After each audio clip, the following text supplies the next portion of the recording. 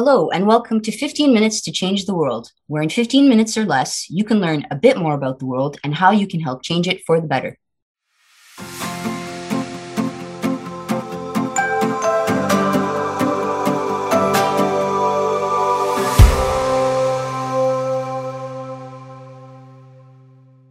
My name is Lama Al Safi, and I'm the host of this podcast. In this episode of 15 Minutes to Change the World, we're marking World Refugee Day by speaking with Masa Katib and Siring Norzum Thansur, two members of the Refugee Advisory Network, which advocates for meaningful inclusion of refugee leaders in policy and decision-making processes that directly affect the lives of refugees. Masa and Siring are joining us remotely today from Vancouver and Toronto, respectively. Thank you so much for joining us today, Masa and Siring. Welcome to the podcast. Thank you very much. Thank you for having us. Thank you. I'm really excited to speak with you. So I'll just kick things off. Masa, can you tell our listeners a little bit about yourself and your experiences as a refugee in Canada? And then Siring will ask you the same, please. Thank you so much for having us. Appreciate it to yourself and Care Canada. I would like, before we start, to kick things off with a collective line acknowledgement on behalf of all the 12 advisors of the Canadian Refugee Advisory Network, as we all get to live on unceded and or traditional territories of Indigenous peoples. We are all guests on these lands, and we promise to treat them with respect themselves and their peoples. My name is Masa Katib. My preferred pronouns are she, her, and hers. I am a global citizen, if I can start with. I was born and raised in Damascus, Syria, and I sought refuge here in Canada in April 2018. And if I were to put under an umbrella term of all the things that I get to do, they are all to inspire humans, inspire humanity to be more accepting and appreciative of differences as a core drive towards having more love and compassion between humans and towards all beings, and to drive impact towards justice, peace, and dignity for all. I do have experiences in the corporate sector, in managerial and leadership positions, as well as for nonprofits and refugee-led organizations here in Canada, as well as journalism and professional sports back in Syria. With all of that, and in terms of my refugee experience, coming with the support of the private sponsorship program, I clearly got to see the systemic barriers that refugees in Canada go through on a daily basis. With the support of the private sponsorship program, I gotten the chance to have an extra layer of support that allowed me and supported my integration into society here on the West Coast in Vancouver, where I now get to sit on many boards and committees and roundtables and have a very tangible voice that was missing on the table. Not in all times. I'm sure a lot of people are doing great work, though being able to elevate refugee voices, as well as the voices of all the different communities that I represent, as I'm not just a refugee, I'm so much more than a refugee. Yes, being a refugee, I personally believe that it's a superpower. And hopefully throughout this podcast, we'll get to share a little bit more about that. Thank you, Masa. Wonderful introduction. And Siring, would you please tell our listeners a bit about yourself and your experiences as a refugee in Canada? Sure, Lama. Well, first of all, thank you very much for having me on your podcast to share my life experiences as a refugee. My name is Siring Norzum Thansur, and I'm a Tibetan. I was born in India to my parents, Tibetan parents, who escaped Tibet in 1959 when it was occupied and invaded by the Chinese Communist Party. And since then, I've lived throughout my life as a stateless, and also experienced throughout my life, lived experience of uprooting and living without an identity. So it shaped my life in such a way that I began to work as an activist, as a social worker, as a women's and human rights defender, and as an activist. I thought coming to Canada as a refugee would help me in amplifying the voice of the refugees and every people who face injustice. And that's how I came to Canada to live as a refugee. And today I am a proud Tibetan Canadian citizen, but always consider myself as a stateless.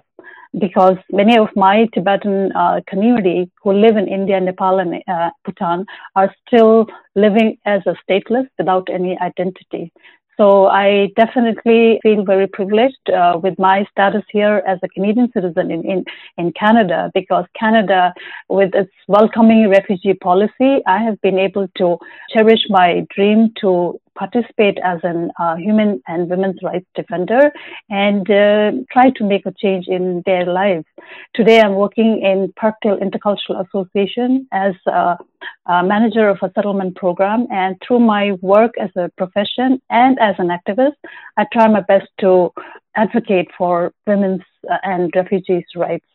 And Masa, I wonder if you can tell us, what's the Refugee Advisory Network and how are you both involved in it?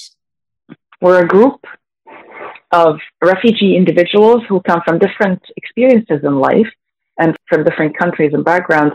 And we all advocate and strive to raise meaningful inclusion and participation for refugees in decision-making places. And when we say meaningful, it's from beginning to end. So it's the designing, the brainstorming, the implementation, the evaluation and monitoring. So for refugees to actually be included in all layers of anything that really affects the lives of refugees.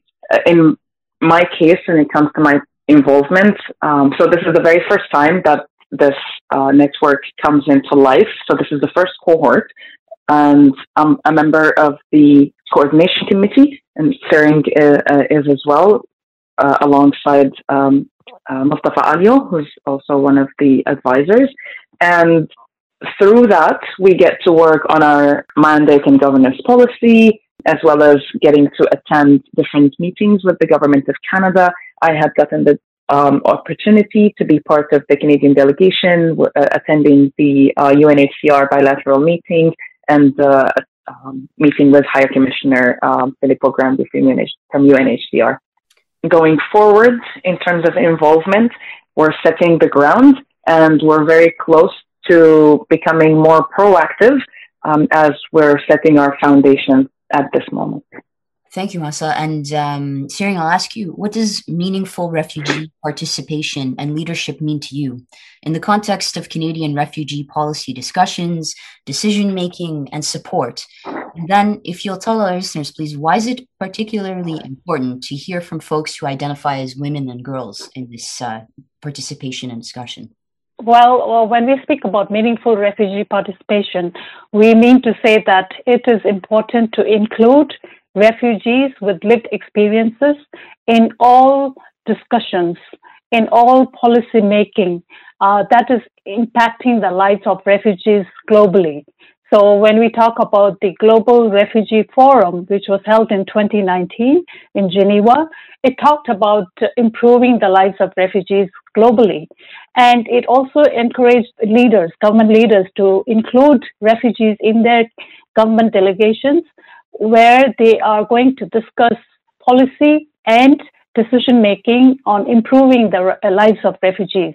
So this is what is meaningful refugee participation, and we encourage the Canadian government as well as global government to include refugees in a meaningful way, where refugees are not merely a token representation, but participating as a refugee and making impact on the policy making and the decision making. And so that is why we always encourage meaningful refugee participation at all levels of policy making, decision making, and participation in meetings. And for me, with my lived experience as a Tibetan woman and refugee throughout my life, I've participated in many of those international meetings at the United Nations level, at national and international level. And I understood that only if you participate in those meetings, you will try to make an impact on the platform for action that is always discussed at these meetings.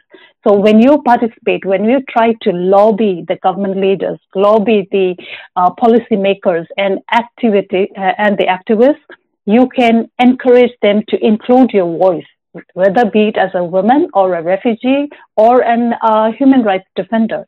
So when we are able to participate, then we are able to make an impact on the decision making and the policy making. Masa, what do you think? How does refugee participation make a difference in the global refugee response?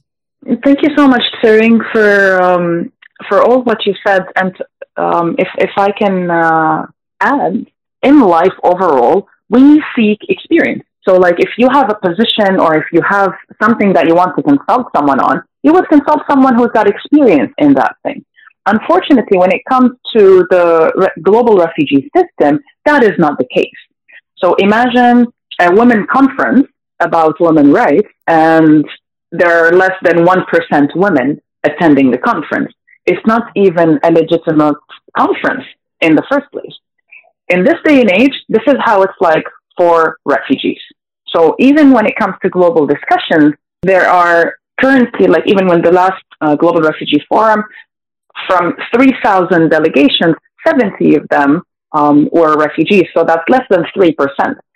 This is something that is considered a success to some, yet for others, it is still seen as a process that has so much room of growth, being able to take the experiences of refugees with all of, and the refugees are so beautifully diverse.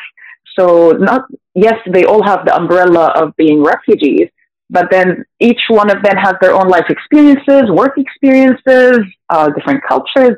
We bring so much to the table. So imagine being able to get all of that collective into one place and say, okay, we're going to brainstorm and we're going to try to enhance the system that is not built to support this many refugees. It's a system that is currently failing refugees, unfortunately, and that's okay. Admitting it is the first step, and a lot of people globally, locally, and nationally have gotten to that stage. And right now, with that energy, we'll be able to say, okay, let's bring those experiences onto the table and be able to weave them into a powerful impact. What do you wish Canadian policymakers knew about refugees? Their importance on such tables.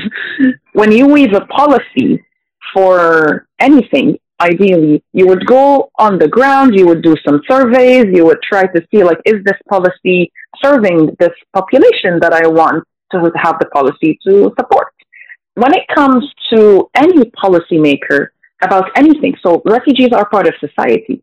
So it's not just policies that specifically relate to refugees or have the wording of a refugee somewhere in it, or even in Canada, there's also a lot of people say newcomers or, refugees fall under newcomers. And technically, it's a different journey for an immigrant than from a refugee. So, and with that in place for decision for policymakers, being able to include refugees in discussions about making those policies, implementing them, evaluating them, would definitely make those policies be more effective and efficient. I think a very good question to ask ourselves is, why are we doing what we're doing? So if I'm just putting a policy in place just to put a policy in place, and then I say, yeah, I'll look at it 5 years from now, then it's not so beneficial to the collective in the world. Time is very precious. All right, thank you to both. This inspiring discussion is not over. As part of our special World Refugee Day edition of 15 Minutes to Change the World, please join us for part 2 of our discussion with Masa and Tsering, which you can find on Spotify, Apple Podcasts, and on care.ca/podcast.